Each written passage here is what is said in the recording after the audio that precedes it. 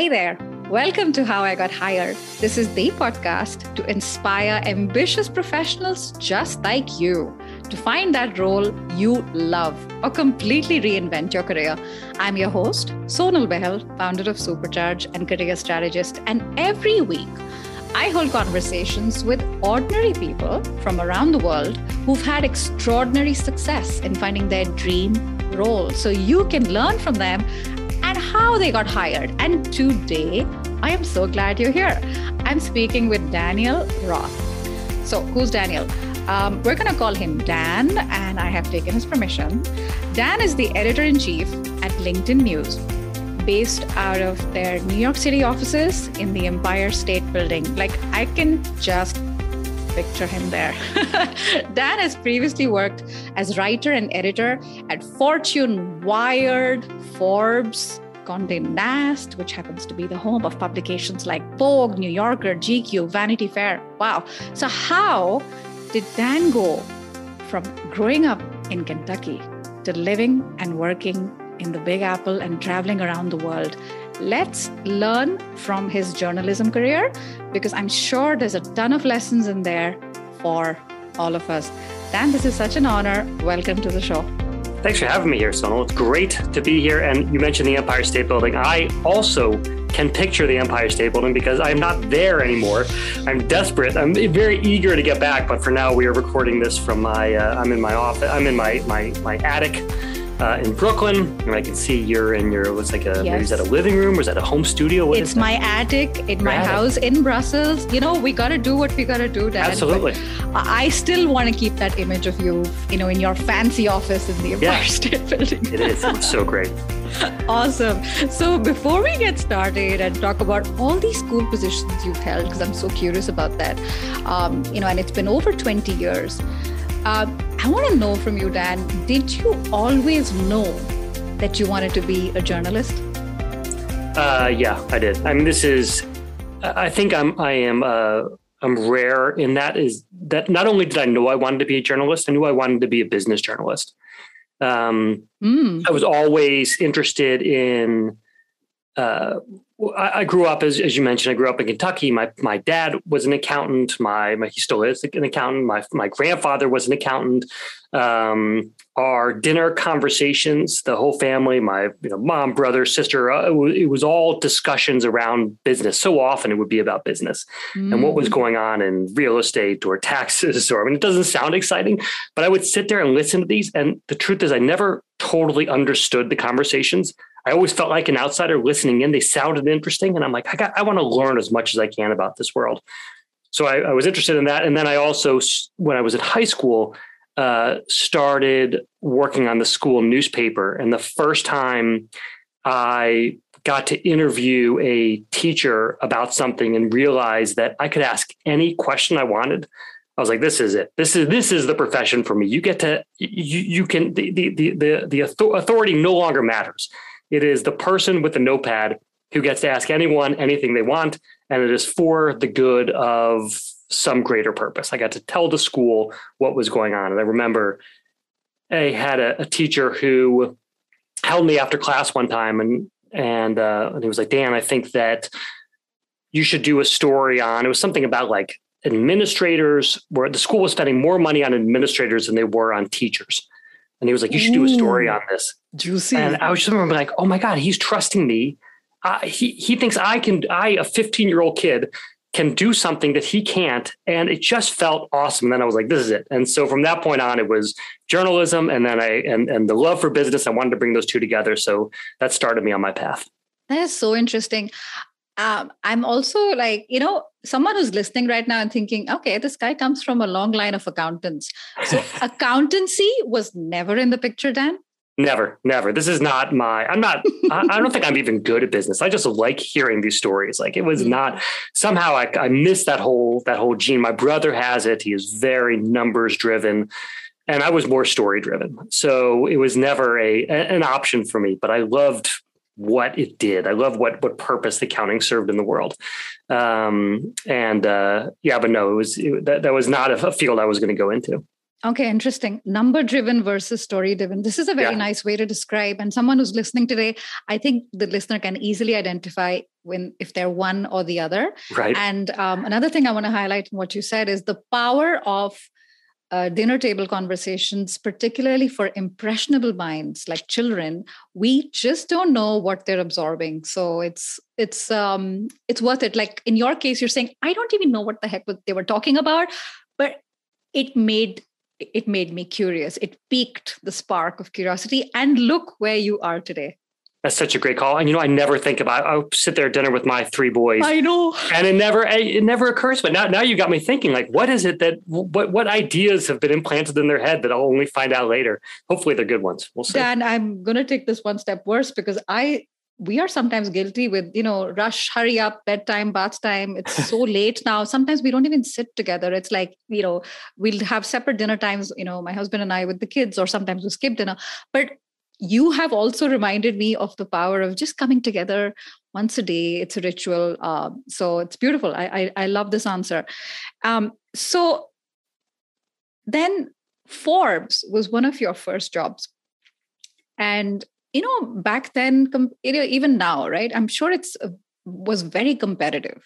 So can you share with us what you remember from the hiring experience? Because you're still you're green and wet behind the ears, and what it is you think helped you to stand out from the rest. Yeah. I'm going to go one job back from that. When I went to Northwestern, I was in the journalism school there, which is a very trade-like school. You have to learn journalism, but you have to major in something else that's non-journalism. So I majored in economics. As I said, I always wanted to be a business journalist. When I left school, I applied to every single business paper in the country. So I went to the library. I got a list of every single one of these places, looked up the addresses, sent them my snail mail. Yes, absolutely. Yes. Snail mail. I just sent it out. And I had photocopies of articles from the school paper that I'd written, or I interned at some magazines in college, Corporate Legal Times. Do you remember, Dan, how many applications? How many? It must have been around 20 probably. And I got interviews at 2, a business paper in Nashville and one in Raleigh. I did a phone call, and then the Raleigh one hired me. And I think I know I got paid so little that when I moved to Raleigh, the only apartment I could afford was one where the landlord said they would give me a reduced rent if I also agreed to mow the lawn and to weed the driveway at this place. So I would rush home. I would report in the morning. I would rush home at lunchtime. I would weed the driveway of this apartment building, and then I'd rush back to lunch, like sweating. It was so bad. Anyways, it was so this place hired me, and they were, they took a real chance, and they took a chance on me. They were going to train me, and I had a great editor who, a guy named Sugata Mukherjee, who both taught me how to be a real reporter. Journalism school was a good base, but it was really like how to do things in the moment, how to read business documents, and he was great. And he also taught me a little Hindi, so it was a lot of. I was going to say, is that an Indian person? It sounded Mukherjee. Got it. So it was a lot of. I'm impressed. There was really only one. It was ho gya. We had to get we had to meet our deadlines. Ho gya, get it done. Got it. And so when I was in Raleigh for about 9 months working at this paper and learning on the job. And I knew that this was not where I wanted to be. It was good. I was learning a lot, but it was definitely not a forever job for me. Was it the weeding and all of that? The weeding didn't help. It was that I just wasn't interested in North Carolina business. That was not a passion of mine. And you have to have I had a passion for business journalism. I didn't have a passion for this particular city's business journalism. And I was also lonely. I was a kid, and I didn't know anyone in this town. It was not it wasn't a great post-college experience. So I started applying out. And the nice part about journalism is that you have things you can show people. Unlike in a lot of other jobs, you're not going to send out your PowerPoint decks. You can't send out the work that you are completing internally. You can't send out your emails.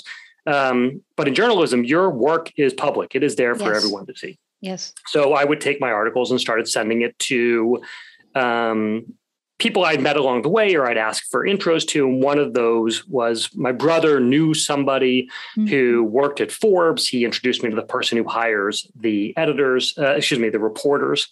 And at Forbes at the time, the lowest level was a reporter / fact checker. You had to fact check other people's content. So I started sending her this chief of reporters. I started sending her my articles, and I had a warm intro to her, but I had no idea whether there were jobs, and I wasn't sure whether she was hiring. And I just started sending out these clips to her. Name is Kasia Moreno. So I started sending Kasia all my clips, and eventually a job opened up, and she asked me to apply.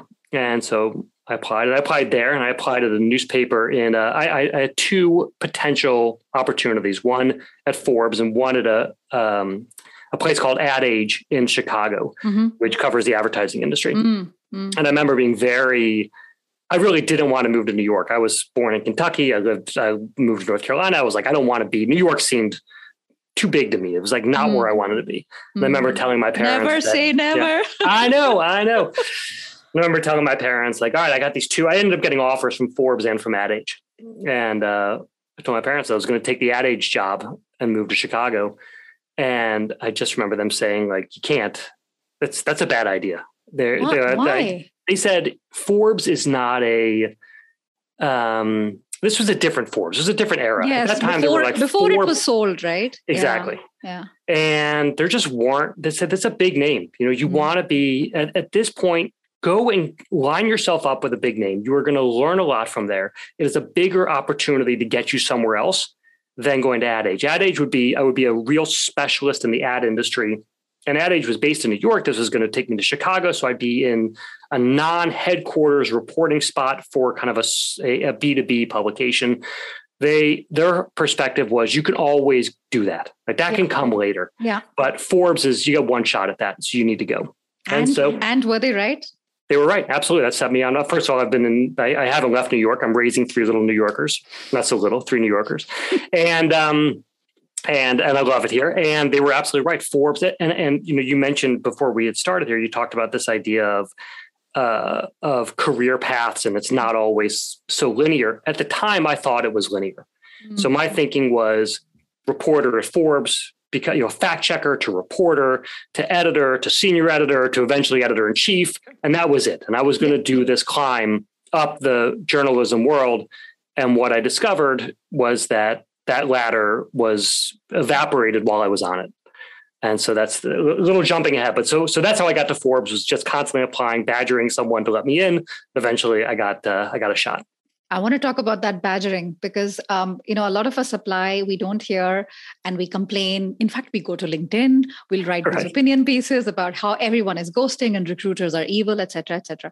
So do you remember, I know this was a while ago, Dan, but do you remember between applying and this person who was a warm contact to her actually reaching out to you saying, hey, I remember you, we have a position. So, did you stay in touch? How did you? I don't think so. I think I just sent my clips cold and I never expected to hear back. I would have liked to have heard back, but it was such a long shot for me anyways. I was like, I don't know, who knows if this is going to work. So it was basically a message in a bottle. I was just sending it out to the sea and hoping it would land somewhere. And eventually it did, but I definitely was not upset that I wasn't hearing back. I had no expectations to hear back.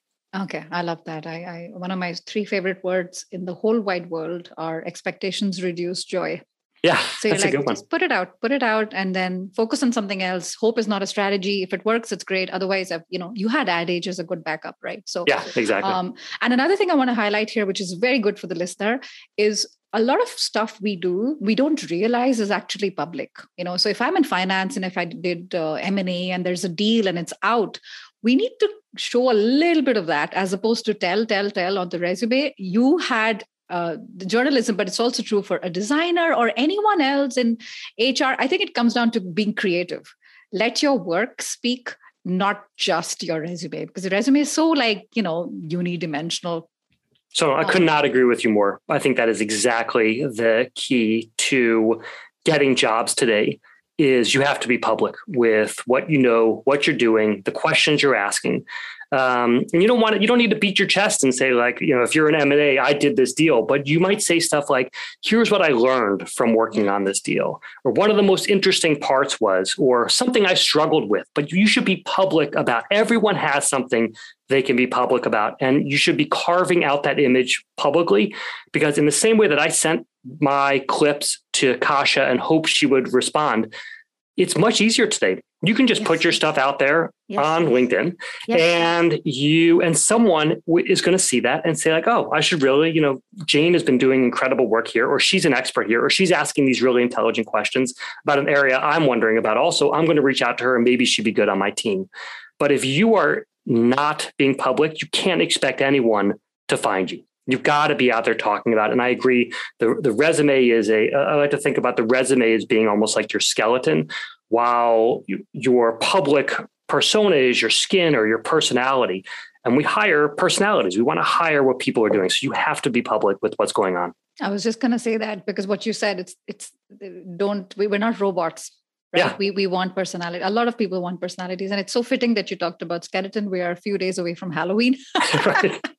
So I'm going to, before I jump to the other roles that you've had, Dan, you touched upon this, and I'm a little curious because you talked about expectations versus reality when you joined Forbes, and you were like, this is the career path that either they've told me or that I think this is what it's going to look like.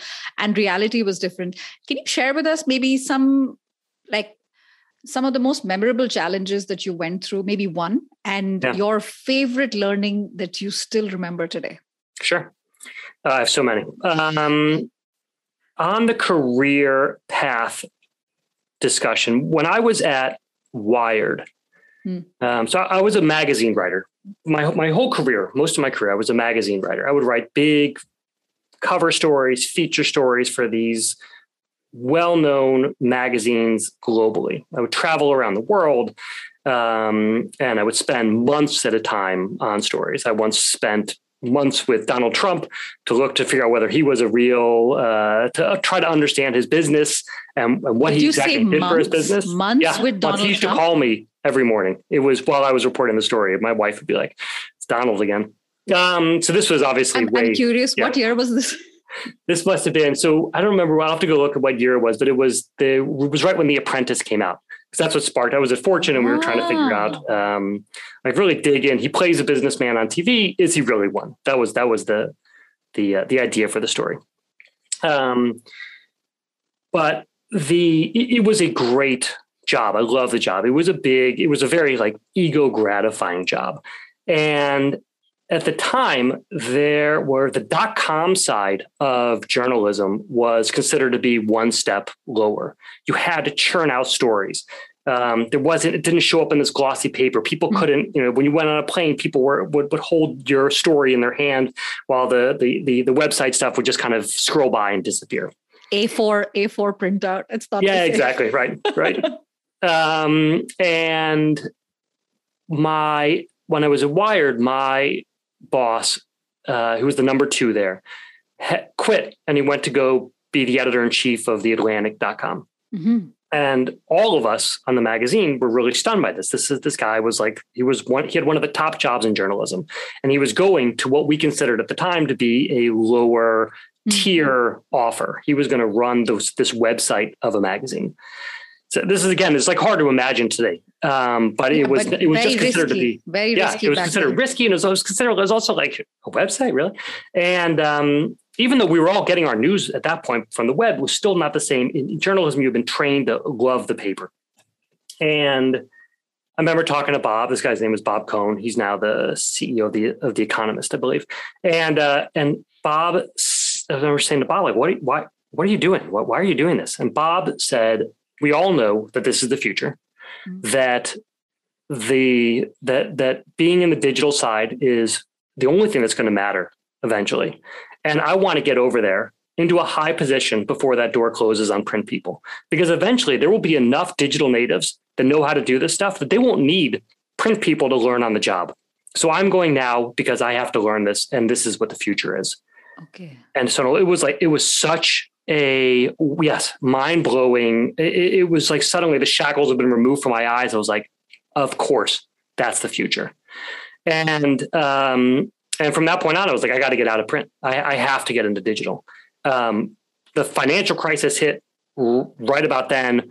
Wired had layoffs. I got hit as part of the layoffs, was laid off, and then applied at the time. Fortune was opening. Fortune had closed down its website. It was reopening its website, and they were looking for an editor-in-chief of their website. And I applied, and I got the job. And that was it. I knew nothing about the digital side. I covered tech, but I didn't know how to run a digital publication. But exactly as Bob had said, Fortune at the time was willing to make a bet that I could figure it out. And that wouldn't happen today. And so I think that when you talk about like a career defining or redefining moment, that was it. And the ladder that I'd been on was, I stopped worrying about that ladder. And that was a ladder I learned about since I was in college at journalism school. Here is how you progress. And as soon as I left that ladder, it was like, oh, Ed, the whole world is open. And I have one more example I can give later about going to LinkedIn if you want. But that was I definitely get to LinkedIn. Yeah. LinkedIn deserves its own question and answer moment because that's amazing. Wow. So I totally hear you because there is this inner vanity side that you said that things look good on paper. You know, I'm working somewhere, I'm making X amount of money. I have company benefits. Everything looks great. And then there's this future. It's a little bit scary. And we're in that today. We're talking about, you know, for the listener, particularly digital native, they're like, what are they talking about? We're talking 15 years ago. It was such a different scene, right? Compared to today.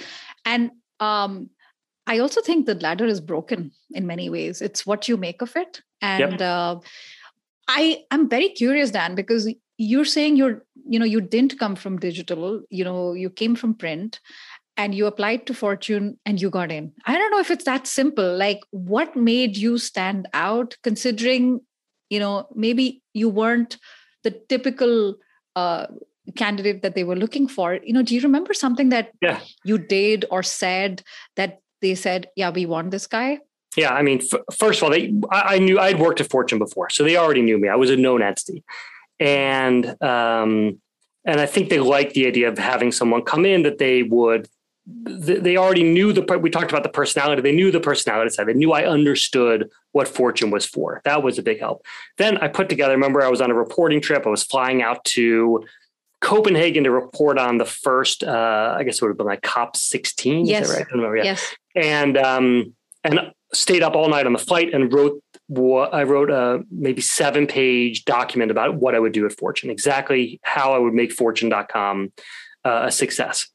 And it was a really detailed plan of exactly what I thought, where Fortune.com stood in the market, how many reporters I would need to be able to pull this off, what our name would be like, how we'd work with the magazine side. So I basically handed over all my ideas. And I know there's always a concern like, do you give too much away? What if they just do it? For me, I was like, I don't know whether I'm going to get this job or not. And I'm going to put everything into it. This is like a job I would love to have. And worst comes to worst, they take my ideas to give it to someone else. It's not like I'll come up with new ideas for some other job. Your ideas or I'll use the same ideas as another job. You don't always have to not everything has to be unique. Like you could just take something and keep applying it elsewhere. So I wasn't too worried about that. Anyways, they liked the document, they liked me, and I got the job. Okay, amazing. And it was like you said, is it sharing too much? Is a bit of a risk? Well, it's a risk that paid off. Right? Absolutely. Because they saw all that sample. So that's a great point for anyone who's listening today. The infinite mind, the infinite thinking, doesn't matter. I will come up with other ideas. I love that you said that because there's very little that has not been written about today, but it's not been written by you. Right. And that's what makes it, that's what makes you unique. So amazing. And now we're going to talk about LinkedIn because we're recording this in 2021. It's been 10 years. I want to say congratulations. Thank you. What a different company. So I want to talk about this. First of all, I want to talk about 2011. How did you get hired at LinkedIn? And I'm being a bit greedy here. So I want to know more. I want to know about, what has been the biggest challenge for you, considering how the company has evolved, particularly in the last 5 years with the Microsoft acquisition. I want to hear everything. All right. So I was at Fortune.com. I was the editor of Fortune.com. I made this jump. I was like, this digital is the future. When I was at Fortune, what I realized was that it wasn't necessarily, the digital wasn't necessarily the future. Digital was the future, but for publications, the .com side wasn't the future. That it was a constant struggle to get eyeballs to Fortune.com. But you know who had the eyeballs? These big platforms. And so I remember meeting with advertisers. And advertisers were wondering, like, why should I buy ads on Fortune.com when I can reach the same audience on, at the time it was Yahoo? And, you know, and they give me all this great data about exactly how my ads are doing, and you're not able to give me this data. And all of this was another eye-opening experience where I was like, oh, what I thought was the future isn't the future. And there is this other future that I actually have to be part of. So I've been, you know, future chasing for a lot of my career. Yeah. And I think maybe this, by the way, is just as a side note. I think this comes from when you're in an industry that is constantly crumbling. You run into these existential crises where you're like, I'm not sure whether I worked with a guy one time who said, journalism is going to be done with me before I'm done with journalism. And I thought that was a really good point. When you're in an industry that is changing and maybe getting eaten by some other industry, you start internalizing that, and you just wonder, like, can I support my family over time? Can I do what I love to do? And I love what I do. I want to keep doing what I do. So I'm always looking for what is going to enable me to keep chasing my passion. So at the time I was at Fortune, we were building an app. This is an idea I'd had to take Fortune's data and use it as a way to build an app to give to salespeople so that they were armed with information about companies they were selling to. It was called the Fortune 500 Plus. And we needed more. We had our data, but we needed more data. And so I flew out to LinkedIn to see about using LinkedIn's APIs, which would enable us to have this LinkedIn data as well as the Fortune data. So I flew out to LinkedIn. I had a meeting with some folks at LinkedIn, and then the CEO. So this was a sales call. Yeah, exactly. Actually. Yeah. And I didn't really know what I was doing. I was sort of being a product manager, but I didn't even realize that was a job. I just knew I needed this data. Yeah. So I met with LinkedIn, and I guess it might've been like a week later. I don't remember the exact timeline now, but at some point soon after that, I got a call from the CEO of LinkedIn at the time, Jeff Weiner. Yes. Who said, hey, we're going to start moving into content. Why don't you join us? You can be our first editor. Out of the blue? Out of the blue. And had you met him when you made that call? I should have said I met him when I went out to LinkedIn. I met Jeff. We sat down and we talked. We talked about, he had one daughter at the time. We talked about our kids. And did you talk about did he buy the thing you were selling? He let me use the APIs, which is what I wanted I wanted access to. And I found out later he didn't like how we used them. But that's a separate story. But he liked it enough that he wanted to have a conversation with me about coming on as editor-in-chief. And actually that wasn't even the title. They didn't know any of these titles. Jeff's idea was, we need an editor. And that was a very unusual thing. It's still unusual. It was really unusual then for a tech company to have an editor. And I got to say, it didn't make a ton of sense to me at the beginning. When he first approached me, and this was before LinkedIn really had a feed, it was just your profile. That was it. Yeah, it was a dump for your resume, right? It was a dumping ground. And did the position exist, Dan? I'm curious. Or is it that he saw you and he created something? No, he wanted to move into content already. He was looking for somebody to... And Jeff had a vision of this being a human and machine generated news service. He didn't believe that you could achieve what he was hoping to achieve just through relevance, just through data. And he didn't think you could achieve it at the same scale just through humans. He wanted to marry the two. Yes. And so that was his vision. And as soon as we met, he was like, all right, Dan, I think that you would be the right person for this. And it took me a while to see his vision. I didn't get it at first. Yeah. But when he called you, was it like, I'm offering you the job, or did you have to come back and interview and meet other people? It's a great question. I thought he was offering me the job, but I found it, but it was not that. It was, in fact, I had to come back out and meet other people. And, it's funny because in journalism, that's not how. I'd only worked in newsrooms. In newsrooms, that's not how it works. The editor's like, you're great. I want to hire you, and you're hired. It's a very top-down driven. Yeah. But at companies like LinkedIn and Microsoft, Google, this is, you need to get everyone's buy-in. Yes. So I ended up having to fly out to California. I thought I already had the job. Yeah. I had to fly out to California, and I spent like a day meeting with people. I'm like, I couldn't figure it out. It didn't make sense to me. Why am I meeting with everyone? Were you surprised? I was totally surprised.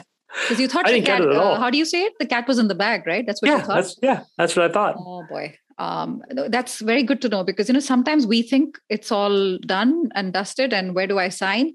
And I'm careful what I'm saying here, because we don't realize sometimes we might come across as a teeny bit arrogant. We're like, Yes. where do I sign? As opposed to, why are you asking me this stuff? I already told Jeff everything. Do you know what I mean? Did you have Absolutely. those moments? Oh my God, yeah. And I think that I had so many. It's embarrassing. I'm cringing now thinking back to what I must have been like in those meetings where I was like, why are we talking about this? I already have the job. Like, let's talk about where I'm sitting. Not what I could do here. And in fact, I remember meeting with someone who was like, I think that he said, I think that you being in New York is kind of a yellow flag. I'm not sure if that's going to work. And I just remember like, going to work? I already have the job. Like, what do you mean it's not going to work? This is a done deal. Awkward. So, but it is something now that I try when I'm interviewing people for positions at LinkedIn. I try to make sure that they know that this is a process. And usually I'll coach them through it. I'm like, look, here's who you're going to meet with.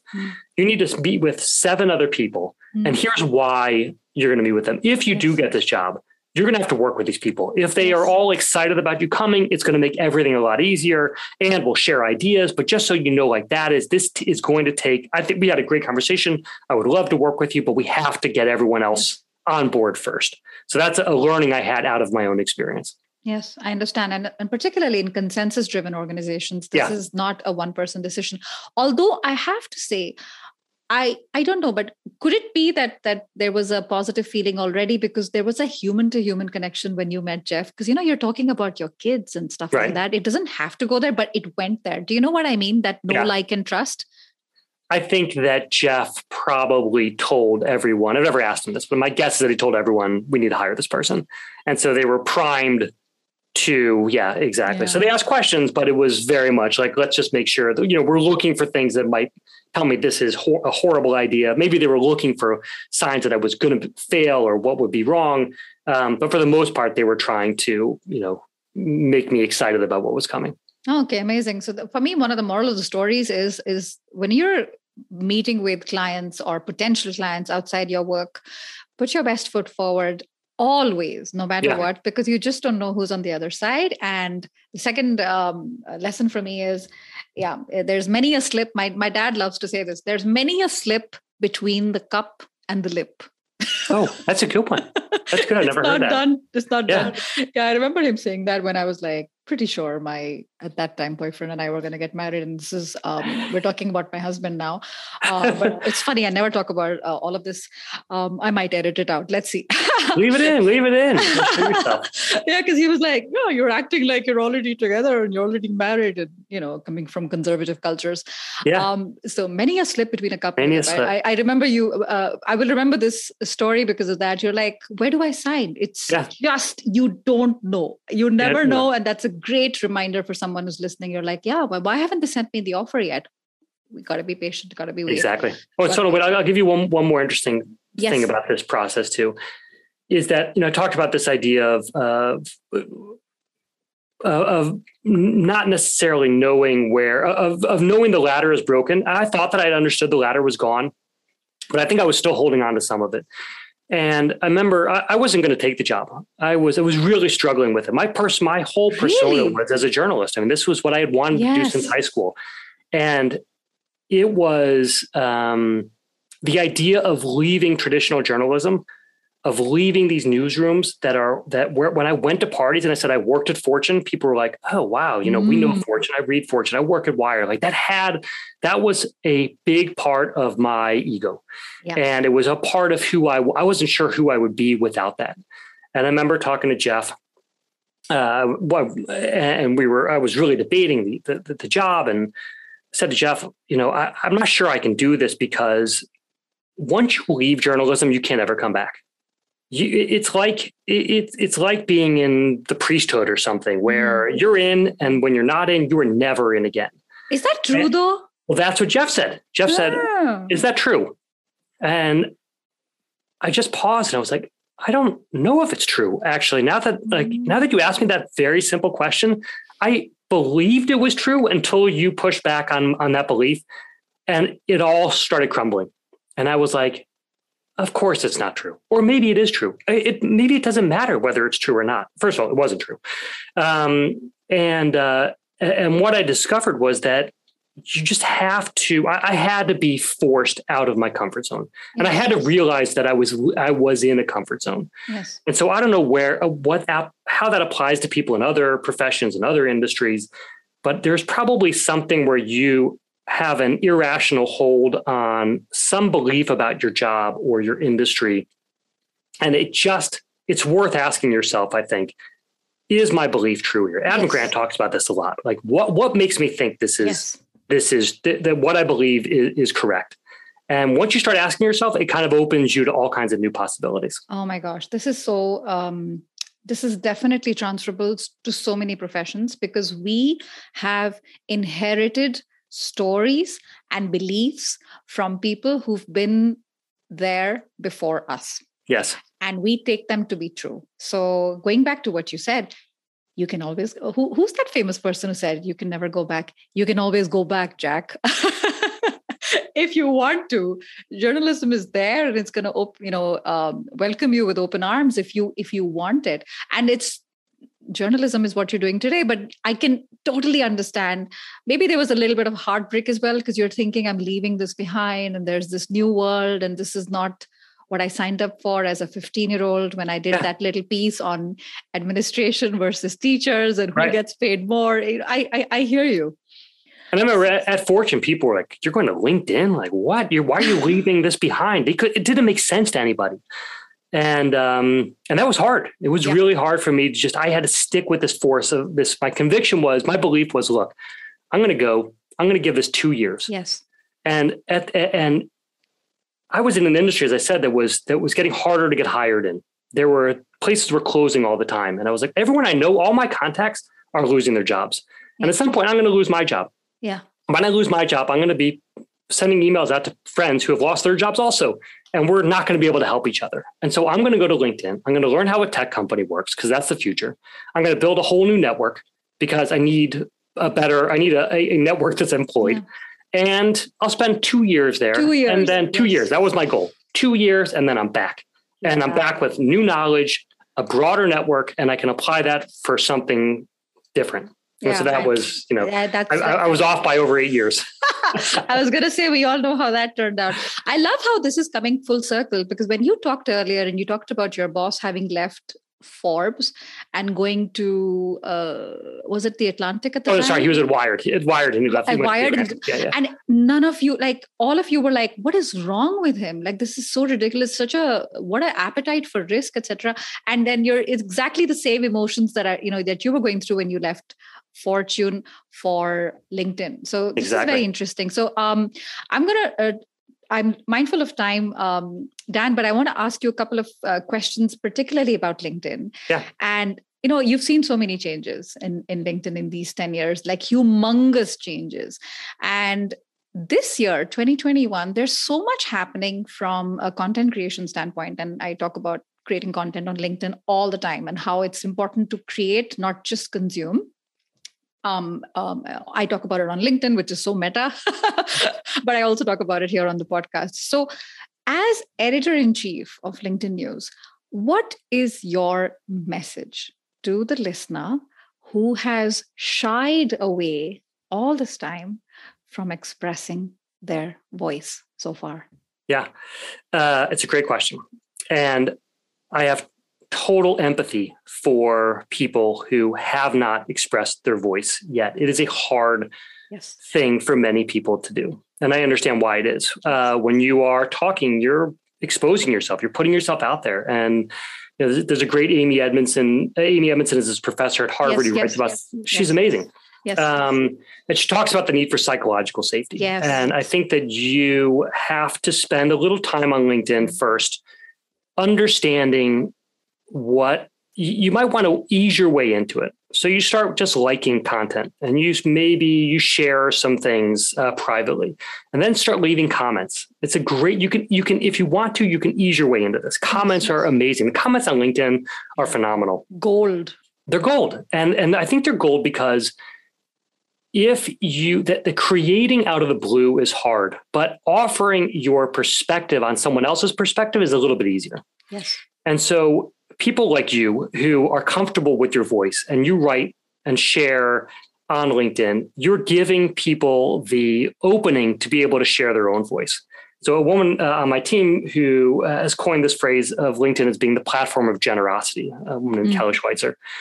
I love the first time she said it, I was like, oh, that's it. This idea of being on LinkedIn to give back. That is how you're successful on LinkedIn. And so I think when people are scared to build their voice, it is because they think that means bragging or showing off or declaring that they are experts at something. None of that is the case.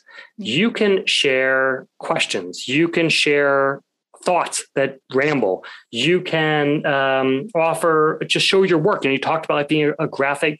If you're a graphic designer, show a logo that you created and say, like, what do you think of this? You don't have to be a quote unquote thought leader, and I think people think that's the bar.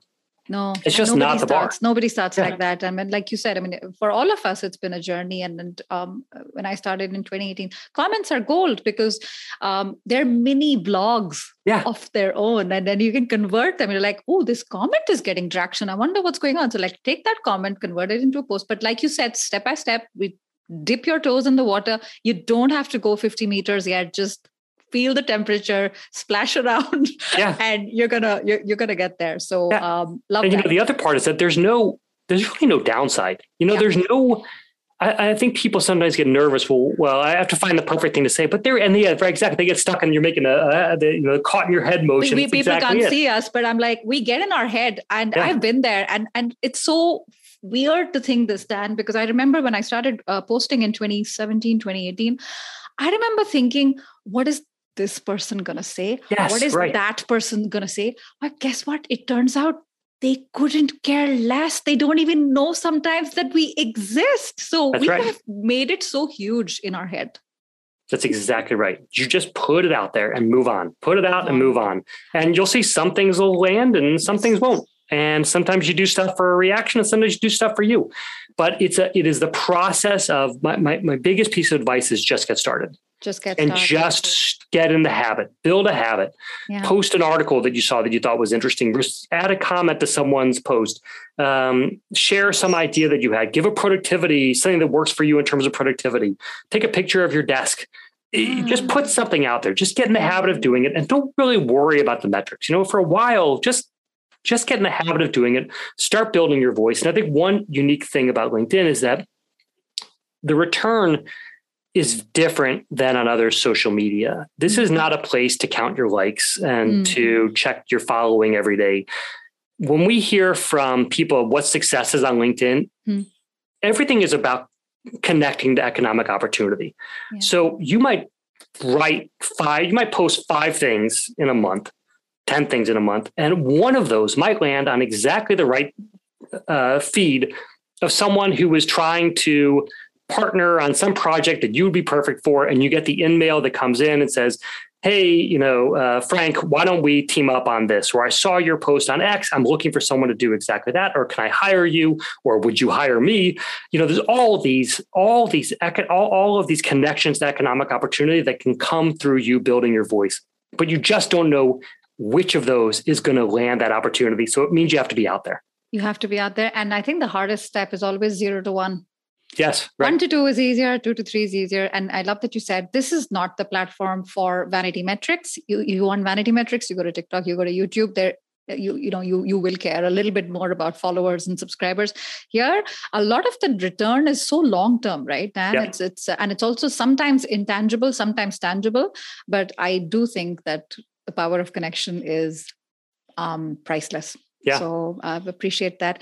I'm going to ask you one thing about your preparation process, because you interview famous people from around the world as part of LinkedIn News, right? And I've seen your interviews with, a few of them like Robert Downey Jr., Bobby Brown, Bill Gates, Jennifer Lopez, Gwen Stefani, Richard Branson, Gwyneth Paltrow. Like, oh my gosh, my jaw is on the floor, and the listeners like, what?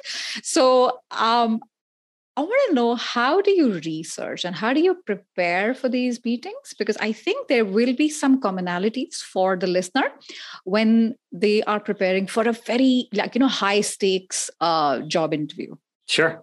First, I just do a ton of research. I listen to every podcast they've ever done. I search on YouTube for any speech they might have given. I always read their books and any writing they've done. And someone on my team prepares a bio sheet of them, and I look at the bio sheet. My goal in all of that research is to come in with enough information to know the kind of topics that they get excited about and where it is that you can draw the stories out of people. The power in all of these interviews is the anecdotes. Is the personal anecdotes. So I'm always looking in any of my interviews for those personal anecdotes. What is it that makes someone tick? What is it that they've stumbled on? How have they overcome some issue, and what are those issues? What gets them excited? What doesn't get them excited? And so as I'm doing all this research, it's not necessarily just so I know all the facts. The facts are never that. It's useful to know so I don't make mistakes, but I'm not walking through those facts. I want to be able to draw stories out. And you asked this question about, that personal connection between Jeff and I the first time we met. That's been my whole life, is just trying to get to know people. I just want to hear their stories. I'm a story collector. I love stories. I love reading. I love consuming, content. I cannot get it. My dream, an ideal day for me is just sitting down with a book all day and reading. That is what I love doing. And so when I'm talking to these people, I'm just trying to collect their stories. I'm trying to hear their stories and get them to tell their stories. So that's one part of preparation. Then two is, it's really important to know how much time you have with someone. And then I know at this point now, I know exactly how long a typical answer will be. I try to think about my interviews typically in 3 chunks. Those 3 can change all the time depending on who the people are. But I go into it with these kind of 3 sections for a half hour or 45-minute interview. I'll know the sections I need to get to, and my internal clock starts ticking as soon as we talk. And as we get near what I think is the end of one section, I'm starting to already think about what the transition is going to be. So I try to keep one ear on the stories they're telling me and one ear on how the listener or the viewer is taking in the information. Okay. And because what I don't want to do is let someone get bored. That's the worst. Yes. Yeah. I know. So then I'm like, oh shoot, this is starting to ramble. It's time to cut this thing off and move on to the next. So that's the second part of it, is learning how to be able to do that. Okay, fantastic. And this is proof of the fact that people remember stories. People don't remember facts and figures. Yeah. We don't connect with facts and figures. So there are no shortcuts. That's what I'm taking from what you said. When it comes to the research, every podcast, every interview, what are they excited about? Personal anecdote, that stuff takes time. Yeah. And it is totally worth it because it comes across in your interview style. Amazing. But so can I have one more thing there? It just made me think of something, which is that if you are the one takeaway I would have on that based on what you were just saying is, when you go in for that interview, listen to what the person who is interviewing you is interested in, and try to listen to their questions, because you can usually figure out what problem it is that they're trying to solve or what they are struggling with. And the more you can keep writing out that set of questions, the better off you're going to be. Rather than talking about what you want to talk about what they are trying to accomplish or what they are struggling with. And the more your stories relate to that or explain to them how you are going to solve their problems, the higher likelihood is that you are going to get that job. Oh, absolutely. It's a Jedi mind trick because they can already picture you. Like exactly. You're there, you're doing the job. So fantastic. And we're coming close to the end, Dan, which kind of sucks because I'm really enjoying myself. And there is this question I ask all my guests, and you've already shared one. So I wonder if you're going to share a different one. Is there one standout defining moment that supercharged your career and helped you to move towards your current success?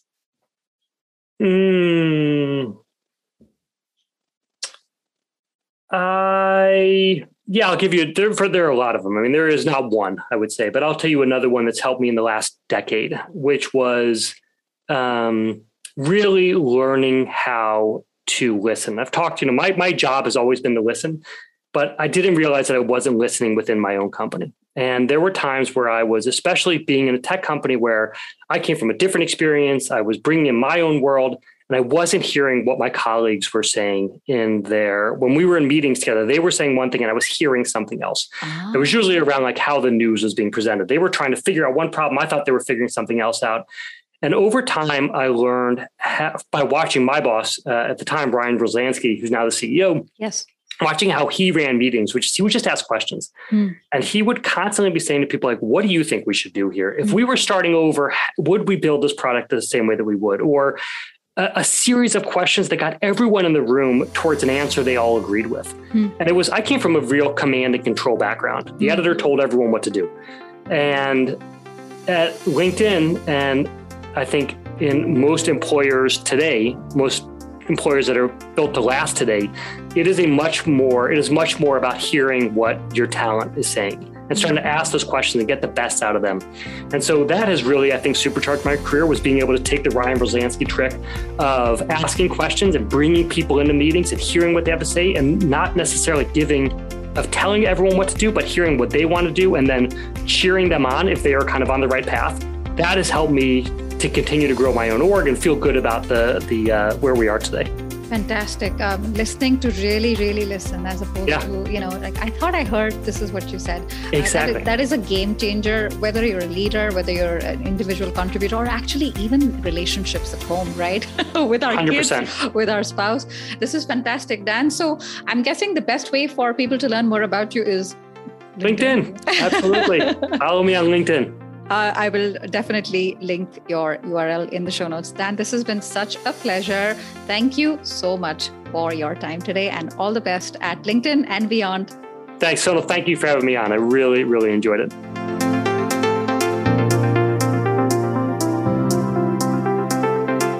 Hey, you made it till the end. That shows that you care about your career, and that means we need to hang out a little bit more. So just a couple of things. A new podcast episode is dropped every single Monday. Wednesday, I take out one email which relates to your career and absolute amazing insights that I only share on email. So if you want to subscribe, go to the link in my show notes. That's superchargeyourself.com/newsletter. And finally, did you know I hang out on LinkedIn, YouTube, and Facebook live every single Friday at 2 p.m. Central European Time. So you are more than welcome to join me. Just follow the links in the show notes. And if you enjoyed this episode, maybe share it with 3 of your closest friends. And if you're feeling even more generous, leave me a fabulous review on Apple Podcasts. That really helps the discoverability of the show. So thank you so much for listening. Take care of yourself. And until next time, bye for now.